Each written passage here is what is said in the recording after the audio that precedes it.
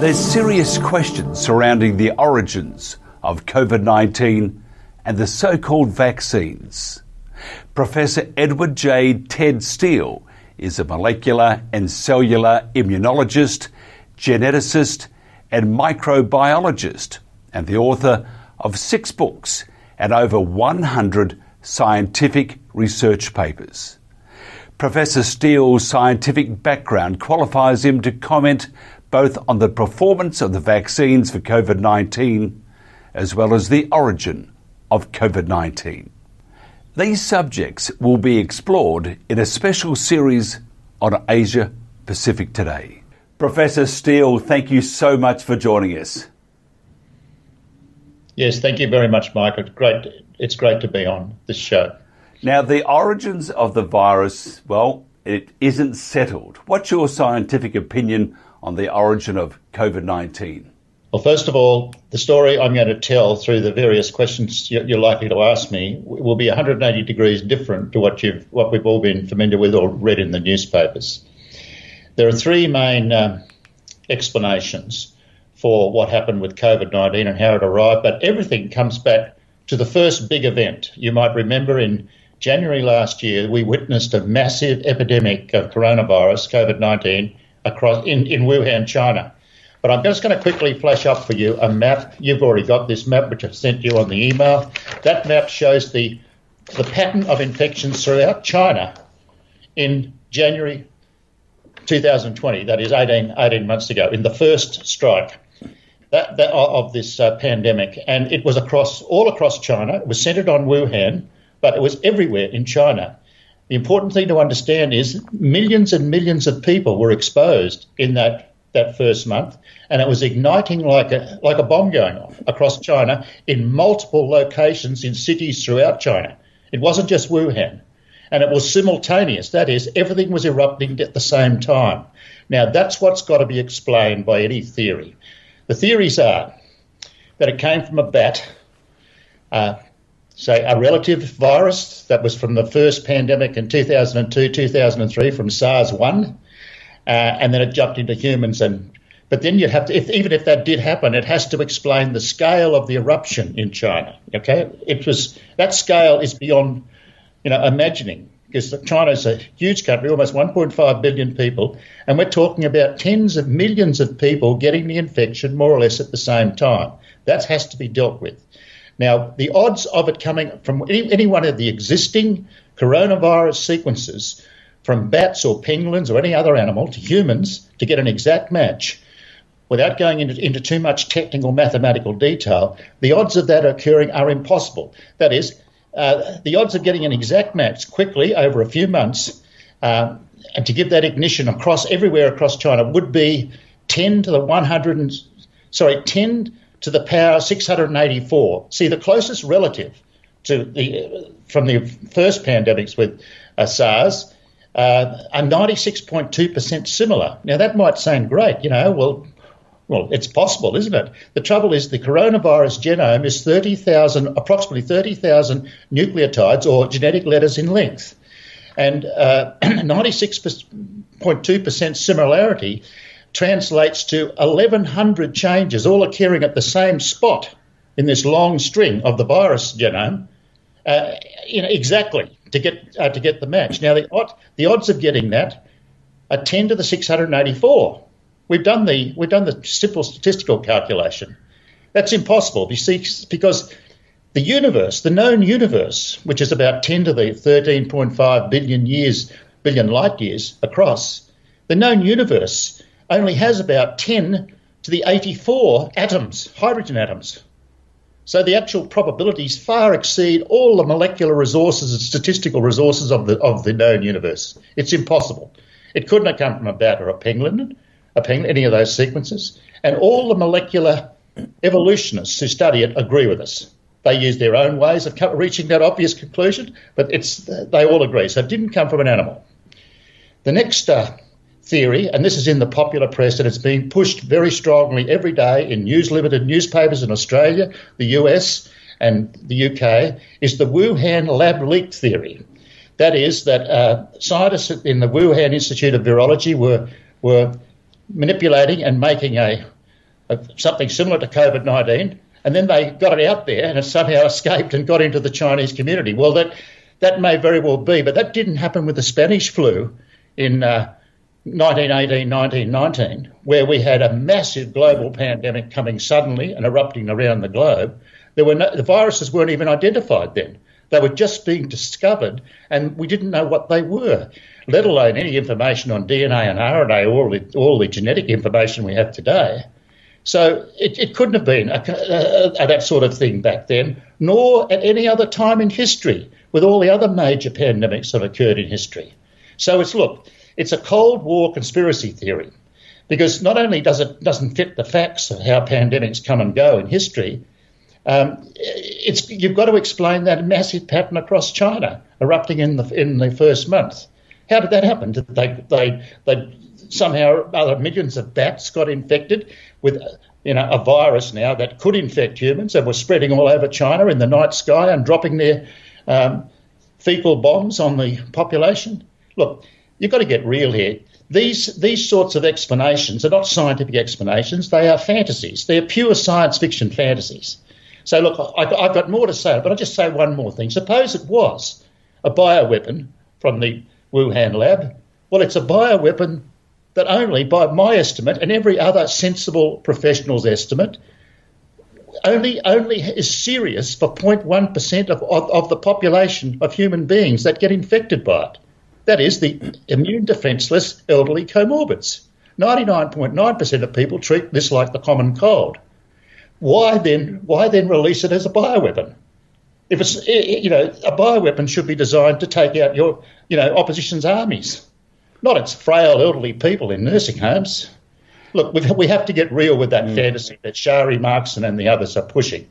Now, the third explanation is the one we're offering, based on very hard, serious historical precedent and a lot of serious data analysis at every level. I should say at every level: astrobiological, astrophysical, genetic, immunologic, epidemiologic, and geophysical timing and the temporal relationship of the way things unfolded. In other words, we're dealing with the evidence. We're not making anything up. We have to deal with the evidence. And the starting point is that massive eruption in China in January last year. Now, all the evidence to us points to a life-bearing, coronavirus-rich, carbonaceous meteorite strike on the night of October the 11th, 2019, over Jilin in the 40-degree north latitude line in the stratosphere.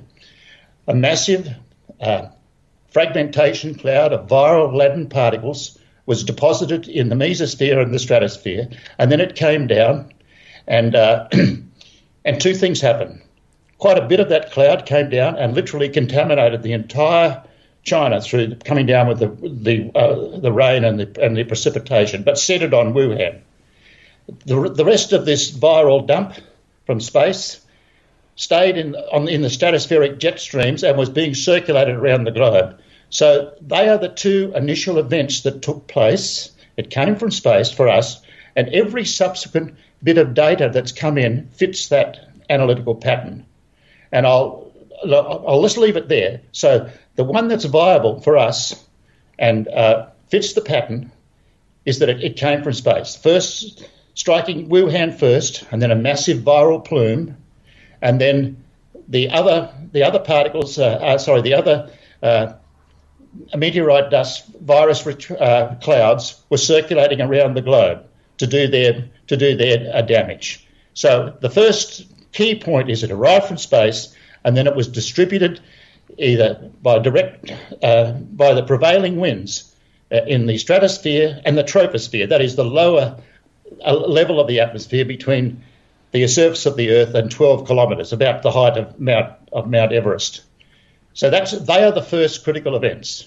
In our mind, this scientific theory handles all the facts. So is this how the virus then spread globally from its source? Yes.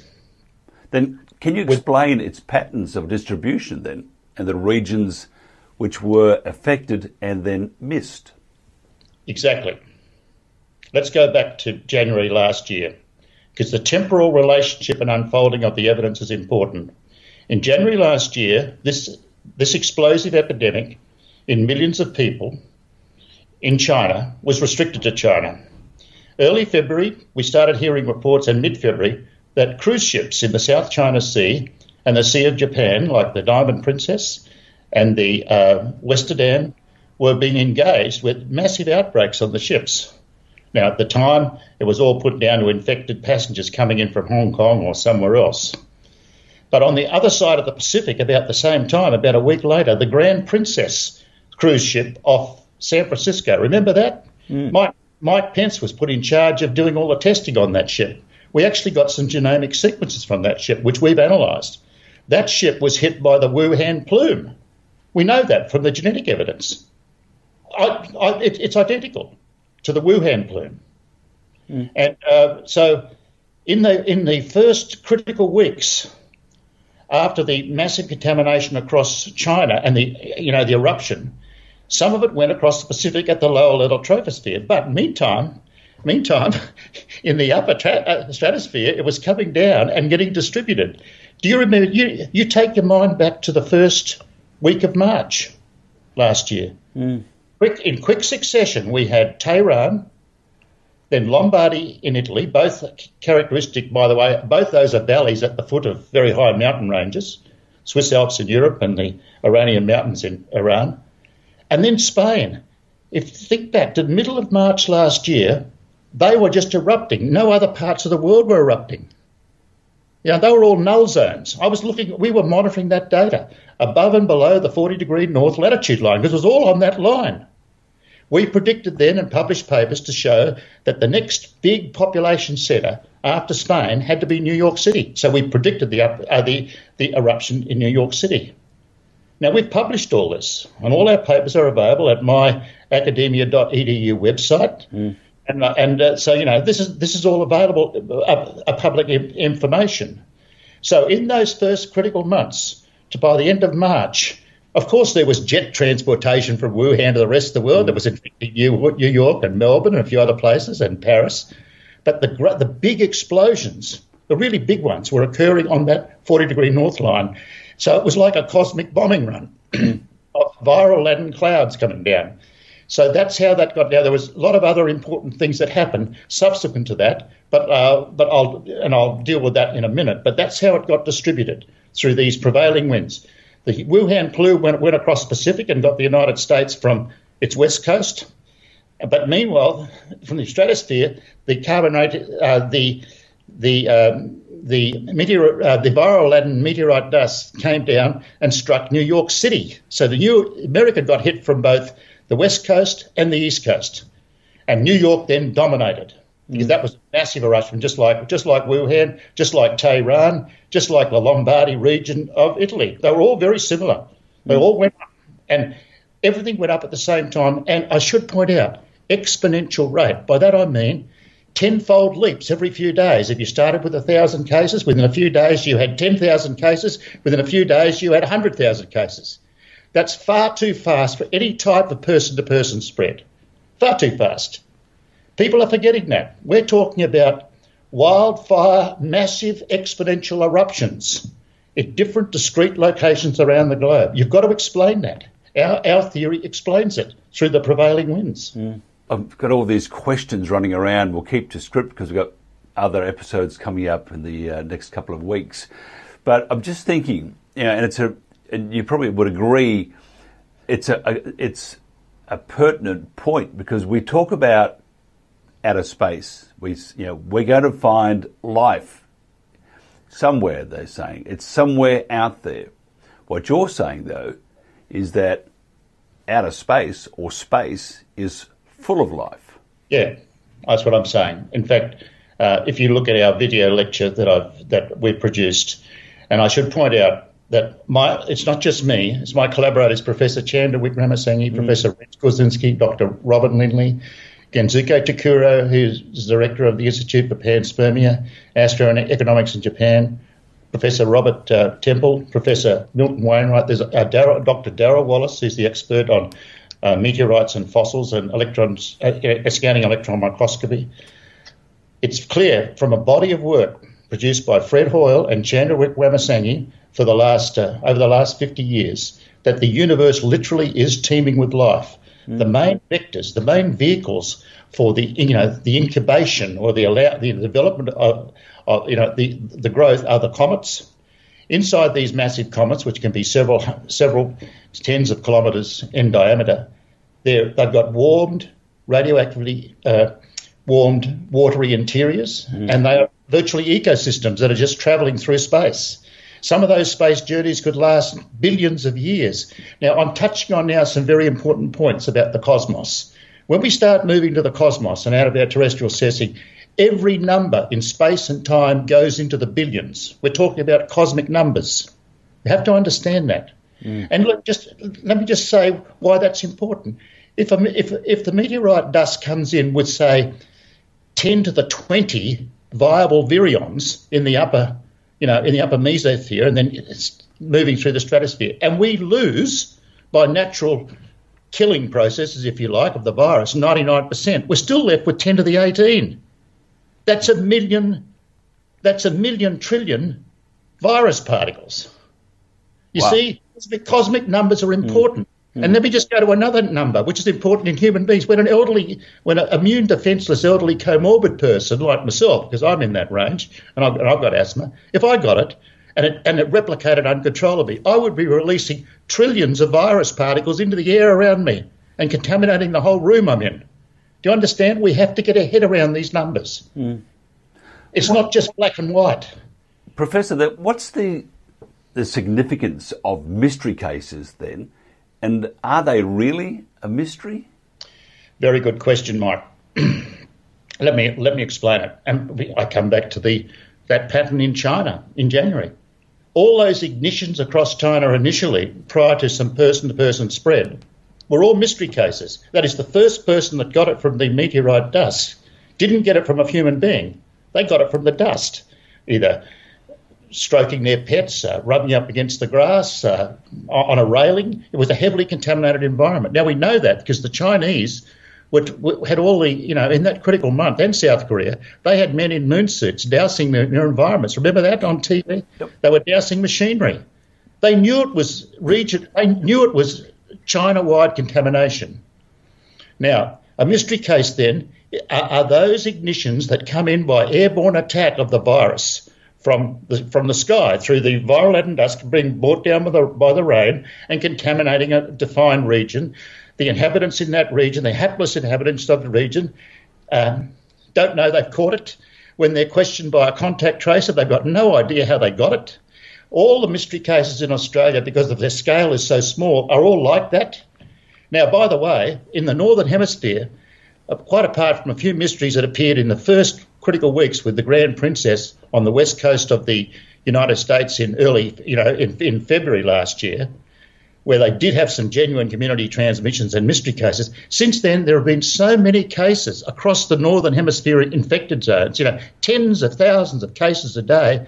They do not have the resources to track everything down. They can't do mystery case tracing like we can do in Australia.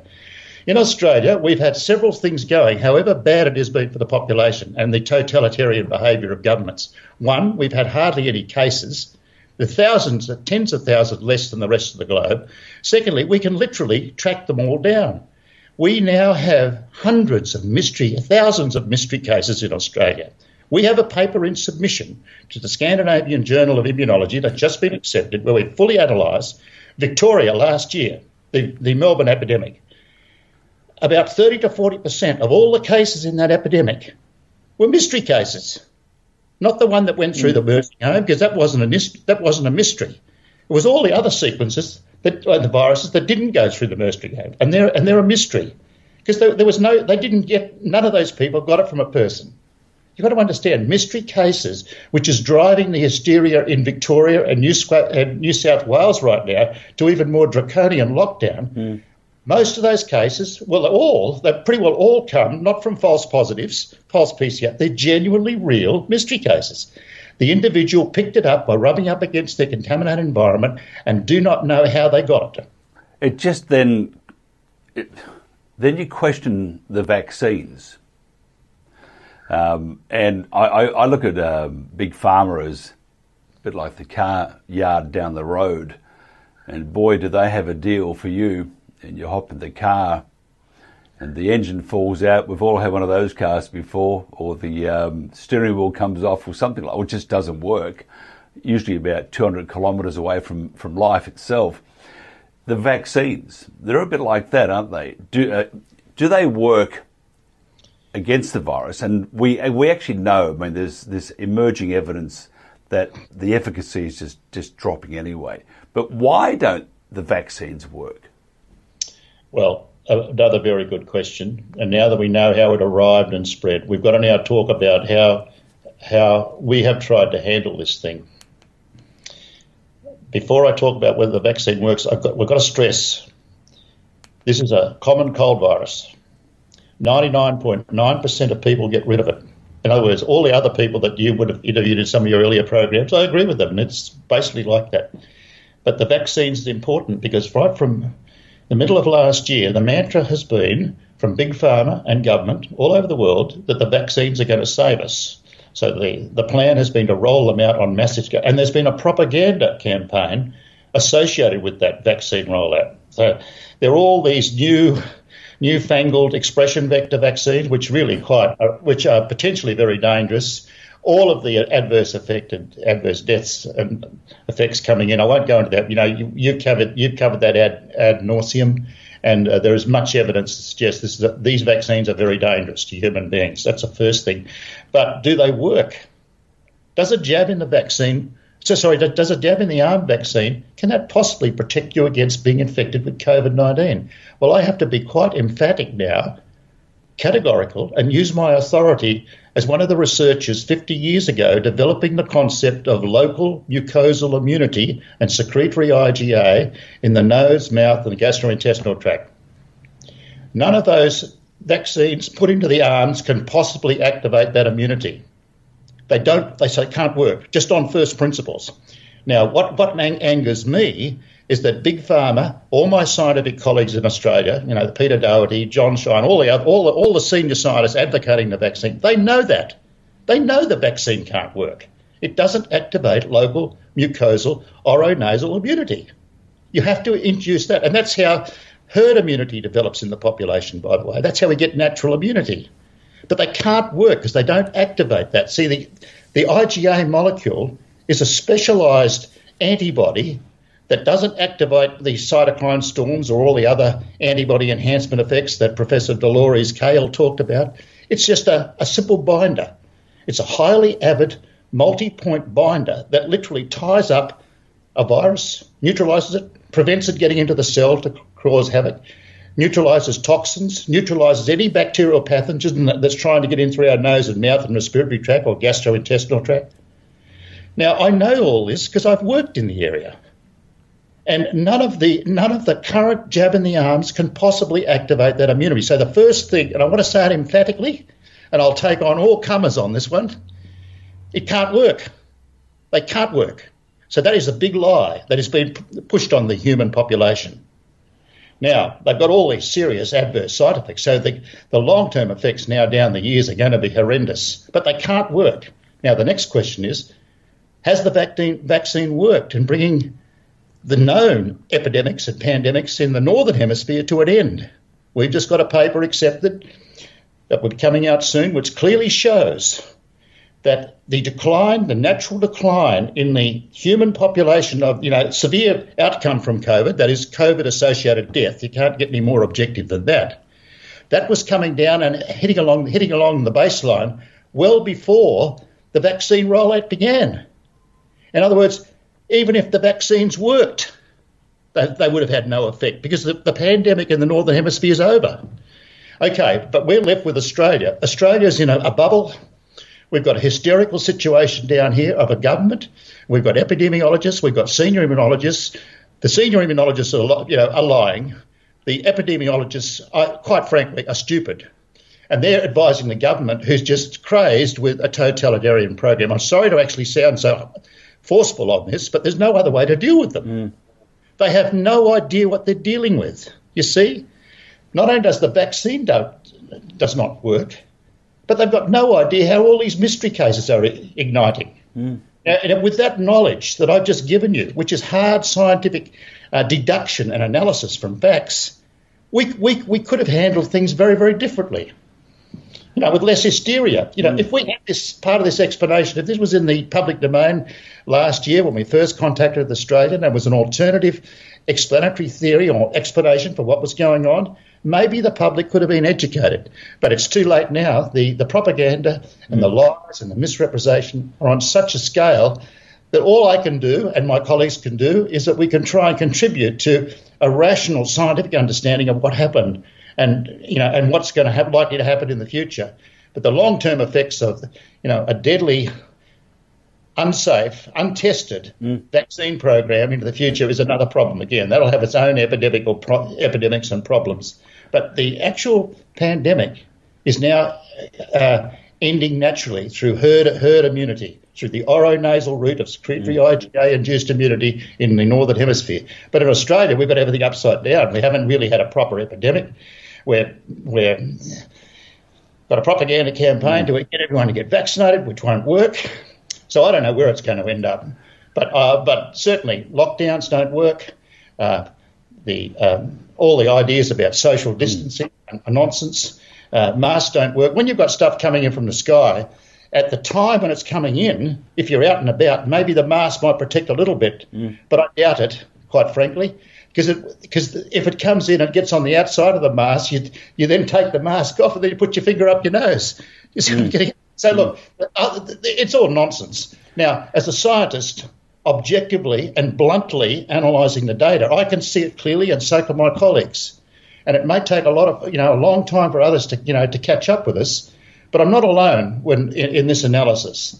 And we've had a string of papers published now over the last 20 months where we've documented every single phase of this pandemic and the way I've explained it. So all the evidence is there that we've published, and we're open to be challenged and contradicted. We're behaving like scientists should. We're putting all our stuff out there in the public domain. And if we're wrong, we will soon get caught out by reality. Because there's one thing you can't do in science: you can't cheat the universe. Oh, can, but they can now, though, Professor. I mean, I think science. I mean, in 10 seconds before we get to the next bit, tell us what science is and what science has become, because that's the censorship and all the other garbage that goes with it. So, what is science and what should it be? Dead right. And if I look exasperated and angry, I am, because I've been watching this debacle unfold at every level. In science, the first requirement is this: you've got to tell the truth, and you certainly don't lie and cheat. That's the first requirement. Then the next requirement in science, probably it's on a par with that one, is that if the evidence changes, you change your mind. A good scientist growing up in the era I grew up in, I was imbued with that. Most of my colleagues that understand this know this. We were taught that. You don't make data up. You don't lie. When you get your data in from an experiment or set of observations, you test. You measure it up against your prevailing explanation, and if that's faulty, you have to change the explanation. None of that's happened here. Now, in medicine, it's now even worse. The first requirement of medicine is first do no harm. That's been totally torn up by the TGA, the FDA, Big Pharma, big government, all our medical officers, all our chief health officers. They've just torn that up. Totally, on massive scale, not just in Australia. But in Australia, we have a peculiar our own set of hysteria. We have our own bubble and our own political and scientific chaos. It's different to the chaos of the politics and science in the United States, but we've certainly got it here in Australia. I would like to think we can get out of this, but one thing that can help us get out of this is to confront the truth, confront the reality. That will help us. We've got to damp down this hysteria. Sorry. Well, Australians are very trusting people, though. They believe the government, the health officials, they believe the media. You think all that belief is part of the problem where we're at the moment in Australia, where the rest of the world looks at Australia and says, "Man, oh man, they're a bunch of wackos. There's no such thing as democracy. They're oppressed. You got the police, the army, everybody doing their bit, lying through their teeth." But they're also saying that the Australians are complying. So do you think that, it's a little bit cruel, but do you think sometimes our rational reasoning is in low supply at the moment? Well, you're up in Queensland. I'm in Victoria. All I can say is that Daniel Andrews and the government have hoodwinked probably 60% of the population, 70%, into a great hysterical state of fear and compliance. Well, Sage did that in the UK when they first started. Their psychiatrist, psychologist said, you got to really, really scare the people, and if it doesn't work, you scare them even more. And it's the same here, no matter which country in Australia we're talking about, whether it's the province or the country of Victoria with Chairman Dan, New South Wales, Queensland, we're not going to let you in. In fact, it's amazing that I have to say, looking at you straight in the eye here, Anastasia is really doing a great job because she's got the borders shut and no virus can cross that border. I mean, that's amazing. So do you think, though, all these politicians and all their desires to become a country within a country, and then the media doing what they're doing, do you think this is adding to the fear and the scaremongering and the because people want to live, they don't want to die, and if they believe, back to the belief thing and the rational reasoning thing, the belief and the rational reasoning are butting nose, aren't they, with each other? Look, all very appropriate comments, and the Australian character is being really revealed by this COVID, no question. But let me just touch on Queensland and getting back to the explanation that it's an airborne attack coming in. The current attacks in Australia are the Indian plume, which is like another meteorite strike. That went across the Pacific to America. It went east, west to Europe, but it came down the Indian Ocean prevailing wind streams as well, and into the Southern Ocean and the roaring 40s, and struck Victoria and New South Wales. So what we're getting now is the tail end of the pandemic. We've got a sprinkling and a dusting from the Indian plume, Delta. By the way, that's a misnomer. The Indian plume has many different variants. Delta and Kappa are dominant. There are other variants as well. But the thing is, what I'm leading up to is that Victoria and New South Wales and New Zealand now, and the French Polynesia, by the way, they're all on the prevailing wind lines that have taken these hits through brought down by the weather. These clouds have come in. It's a much bigger cloud this year in New South Wales than it was last year in Victoria, but nevertheless, it's all happening about the same time. Queensland, Tasmania, South Australia and Western Australia have been dead lucky. They haven't had a hit yet. You see? Soon as Queensland, God forbid, I have a lot of friends up there, takes a direct hit with I hope it's over. What's Anastasia going to do then? What's that fellow in Marshall going to do in South Australia if Adelaide gets a direct hit? Or that pious, self-righteous guy in Tasmania, what if he gets a direct hit? Or the totalitarian premier in Western Australia, what if Perth gets a direct hit? Forget about the NFL competition and all things like. Look, you watch; they will behave just like Daniel Andrews. And Gladys, despite resistance, has behaved like all of them in New South Wales. Despite what she's saying, her actions are identical to what's happening in Victoria. But you see, they've got a direct hit there now in a defined region. New South Wales, the defined contamination arc of the virus is Bondi through southwest Sydney to the west, right? It's a clear arc of contamination that came in. In Victoria, the arc is southwest of Port Phillip Bay to the west, to the north of the state, up to Shepparton, which is a mystery case all in itself. That whole town is a mystery case. And a little bit of sprinkling around the eastern side of Port Phillip Bay. But the eastern side of Victoria and the western side of it are totally virus-free, right? Nothing to do with all the lockdown. They're just virus-free because they didn't get a strike. New South Wales is virtually virus-free, except for ACT. Most of New South Wales just doesn't have any problem. There's a few little isolated outbreaks, and some of those might be person to person, but some of them could be infalls from the sky again. But by and large, the major contamination arc of the airborne attack of the Indian plume virus was in that arc, Bondi through southwest Sydney to the west. The only people that need to worry are that 0.1%, the elderly comorbid, that have to be looked after and treated properly, right? They're the ones that are looked after. But it's over. Now, all pandemics in history on this scale have come suddenly, just like this one did, done their havoc on a regional or global scale, just like COVID's done. But with COVID, it's a common cold thing, thank God. The damage has been economic and social and political. That they do their damage, then the natural processes of herd immunity, decay of the virus in the environment, they decline. Then they go away. Then they never come back, by the way. The original one never comes back. A form of it might appear to come back, but the original one doesn't. Like the first SARS came all over Southeast Asia, 2002, 2003, got as far as North America. Then it went away and never came back. Yet for the next 10 years we were frantically making vaccines for it, but it's never came back. So those vaccines are useless. We can't even use those vaccines. The point I'm trying to make is throughout history, this is why we have to defer to the scientific analysis now, the historical analysis that Fred Hoyle and Chandra Wickramasinghe have done a great service to mankind by publishing their book. Let me just show you the book. This is the book. Diseases from Space.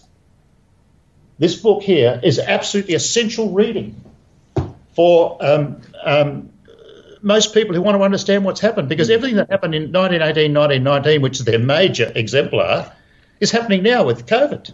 Everything that happened there. For example, the whole state of Alaska came down with COVID suddenly in the heart of winter. With the Spanish flu. Well, Spanish flu, I should say, in the heart of winter. It happened suddenly. And that came from the sky. It wasn't person to person. So, look, let me just say this. The pandemic is over. It's going to peter out naturally. We're going to have hysterical tail-end reactions to it, mainly political, government and social, for the next few months. And that's something that can't be changed. But it would be good if much of the population could understand some of the story I'm telling them now and conveying on behalf of all my colleagues, because even though the truth may not ultimately set you free, the truth might help you, mightn't it? It might ameliorate some of the hysteria. What do you think governments and their infectious disease experts should have done differently? Yeah, well, obviously I get asked this. So does Chandra Wickramasinghe. We get asked at different times. Sorry about that. The first point, and this was obvious when Chandra and I were analysing what was happening in Wuhan, is the elderly group that have to be looked after first. Forget about vaccines. Their respiratory crisis has to be handled. It was something that was ignored and neglected in Victoria last year. But that and handling that is not vaccines, because these vaccines, even if you wanted them, they take weeks and months to develop. The respiratory crisis has to be looked after. The massive inflammation, the bronchitis, and the pneumonia, which takes out these elderly people, that has to be managed.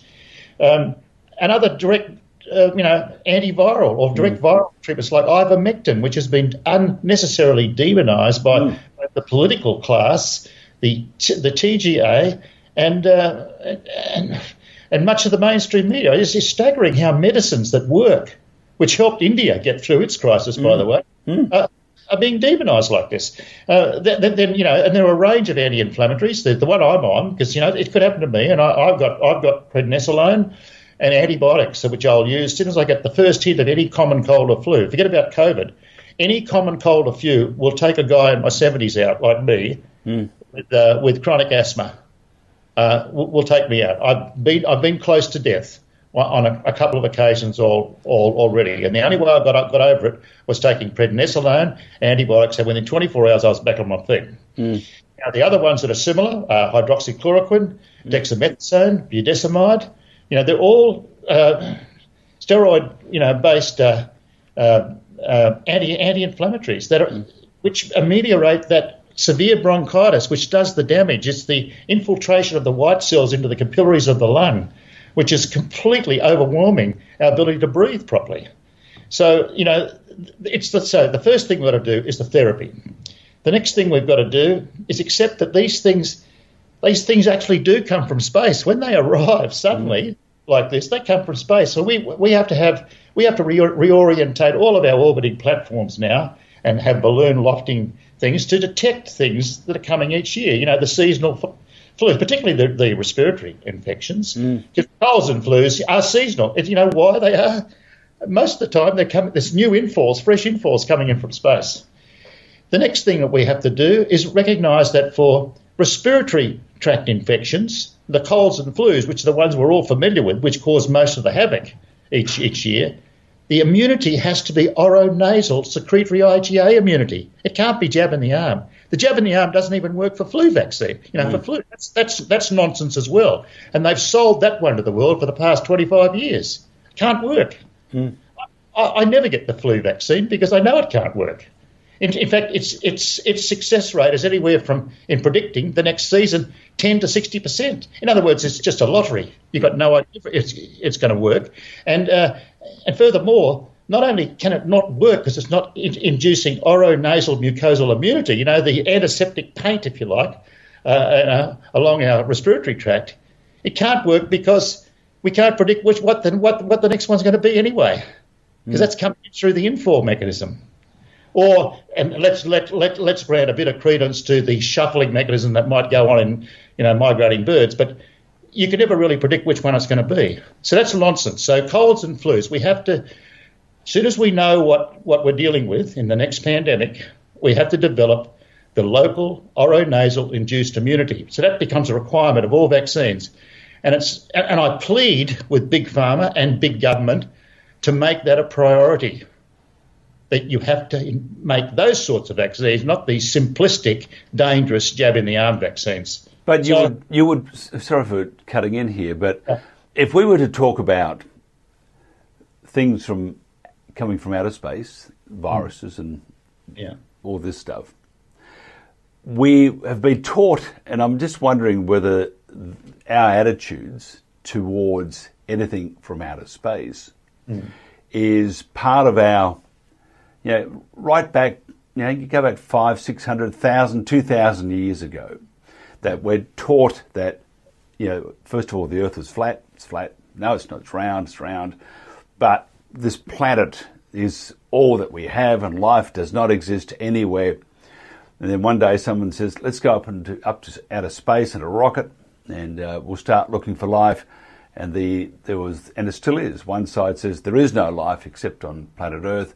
The other side says, but we're looking for life, following from our education that there must be life out there. But if you were to go in and say to a teacher or a lot of scientists, as you have, that it's full of life, it's teeming full of life, they would go, no, that doesn't. Forget the scientific facts. It goes against their ingrained beliefs, because that's what we've had, since the Earth was flat. Do you think that's the major problem, saying that we're not looking for life, it's there already, we're looking for other life?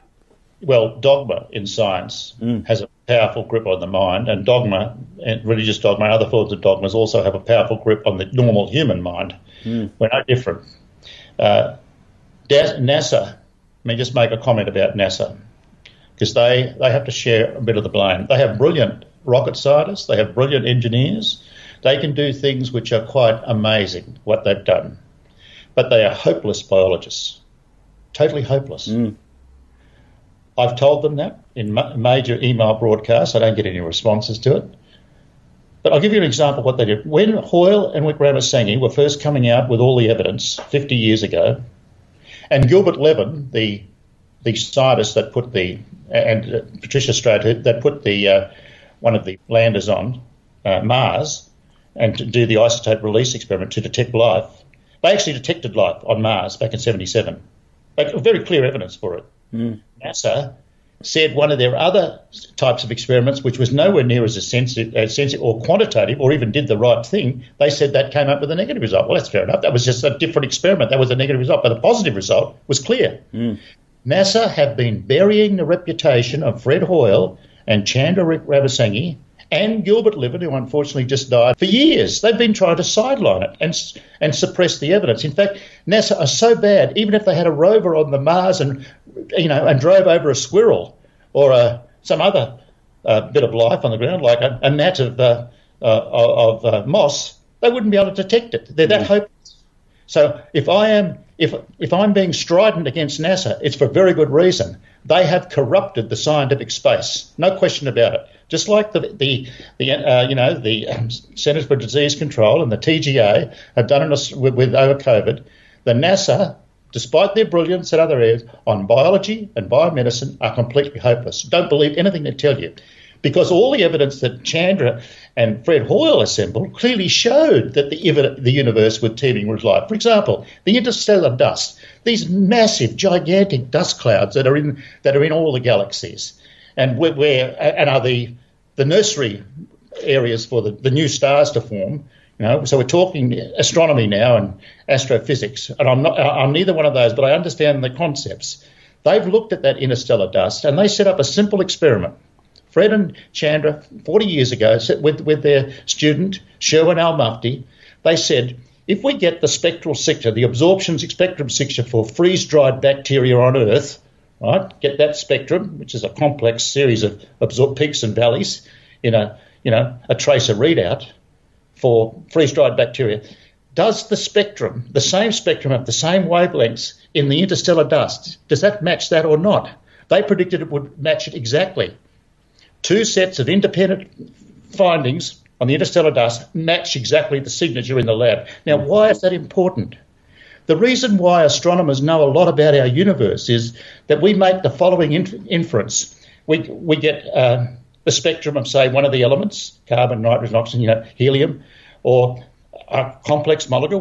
We develop the spectrum, this absorption or emission spectrum over a defined wavelength. Then we shine our telescope at particular spots in the sky and we say, does that object, say Saturn or that star in another galaxy, does that have evidence of the same signature? That's how we build up our knowledge. Now, all Fred and Chandra did was the same method. What is the spectra of life? Through the absorption spectra. Is it there in the interstellar dust? And it is there on a massive scale. It's been independently confirmed, by the way. Now, when you look at the comets, when they're ejecting and going around the sun and going past like Halley's, they're injected, have a long tail, and they're ejecting their debris. What's the spectra of that debris? Well, it's carbon-rich. It's all the biochemicals we know. It has the same signature as the signature we see in the interstellar dust. We know that life is out there. Now, let's just go closer to home. On the outer surfaces of the International Space Station, Russian scientists, not Western scientists, Russian scientists have swabbed the outer surface, published the evidence that it's teeming with bacterial species that are common on Earth. How did they get there on the outer surface? They couldn't have been lofted from the Earth because the physics says that that's impossible. Now, what about other evidence? When Milton Wainwright and his colleagues from the University of Newcastle, and earlier, say 20 years ago, Chandra Wickramasinghe and his colleagues from the Indian Space Agency lofted balloons into the stratosphere and using special techniques to sample what was up there so there was no contamination, they found evidence of microorganisms at 40 to 50 kilometres up. So, look, but the big evidence for life in the universe is when we get struck by a pathogen on Earth, like we did with the Spanish flu or COVID. So the universe literally is teeming with life. But let me just leave you with one more bit of evidence. It's very, very important. And we discuss it in our video lecture. If you look at the carbonaceous meteorites, which we presume is the one that struck China, if we look at the ones that have been examined critically, there are 4 of them. There's the Orgueil meteorite, carbonaceous meteorite, that fell in France in 1864. There's the Mikai meteorite that fell in 1889 in Ukraine. There's the Murchison meteorite that fell in 1969 here in Victoria, Australia, outside the town of Murchison. And there's the Polonnaruwa meteorite that fell in Sri Lanka in 2012-13. In every single case where these meteorites have been looked at by experts with scanning electron microscopy techniques, aseptic technique, by that I mean is no contamination, they fracture and look, and then they use techniques where they can tell if they find a fossil there, like a bacterial fossil or a higher cell fossil, they can ask the question: does it have the same chemistry content as the embedded which is embedded in, that is the surrounding rock, and they all have the same chemistry. That says it's been fossilised. You see what I'm getting at? Now, what's important about all of these microfossil detections in the carbonaceous meteorites is that the carbonaceous meteorites were part of the accretion process of comets that led to the Earth. These carbonaceous meteorites date to 4.5 billion years ago. So mature cell-based life, very clear evidence of fossilized life, was in existence 4.5 billion years ago before the solar system formed. See, that's why you have to, as a scientist, confronted with 4 sets of objective, independent evidence, cross-checked. As a scientist, you have to change your mind. You've got to say, that's real information. The deduction, ergo, there's clear deduction from that the universe literally is teeming with life. There's no escaping it. So everything that NASA's been putting out the last 40 to 50 years is just pure nonsense. It's like these epidemiologists trying to explain mystery cases. Pure nonsense. I'm sorry. Now, look, I'm happy to debate these fellows, by the way, in an open public debate, but none of them will debate me. No, it's the I suppose the cabal, what do they call it? The cartel almost of scientists, and you're not invited. It's like when they they say that 99.9% of scientists agree with climate change. What they actually mean is that out of that convention of 100 scientists or 1,000 scientists, they were all invited. They were all invited because they, were pushing the climate change garbage. So therefore, they asked them, "Do you believe in climate change?" And they all said, "Yes." So so it's not 99% of scientists believe in climate change. It's 99% of a convention or a group of people that they asked, and they're all their buddies. So it's I think science has been taken out of science, and we have science fiction and gobbledygook. Now, we've got plenty more coming up in the next few weeks. We've got to keep some for then. Well, because I can actually address that on climate change very fundamentally, and it links up with the universe teeming with life. It actually does. It's very important that evidence that I'll tell you later on comes out, It's truly a fascinating subject. I have to admit my science background was probably lost in space. There was a great TV show, but I'm sure Will Robinson wasn't a great educator and probably still isn't. Look, Professor Steele, it's been a real pleasure. We'll do more next week. And thank you very much for your time. And I'll let you get back to a nice glass of red now. Thank you very much. I appreciate the chance to ventilate these to a much wider audience. Just before we go, I meant to ask you, if somebody wants to find out more, can you point them to a website? Yes. There is a website. It's Edward J's. It's academia.edu, and I hope it can go up on the Asia Pacific site for this program. It's a link to all of our papers, all of my paper, but all of our papers published over the past 20 months can be found there. And there is a link also in it, but hopefully it will be at your website, the link to the video lecture, which goes over this in a similar way, but slightly different. It was just a simple continuous dialogue or lecture on my part.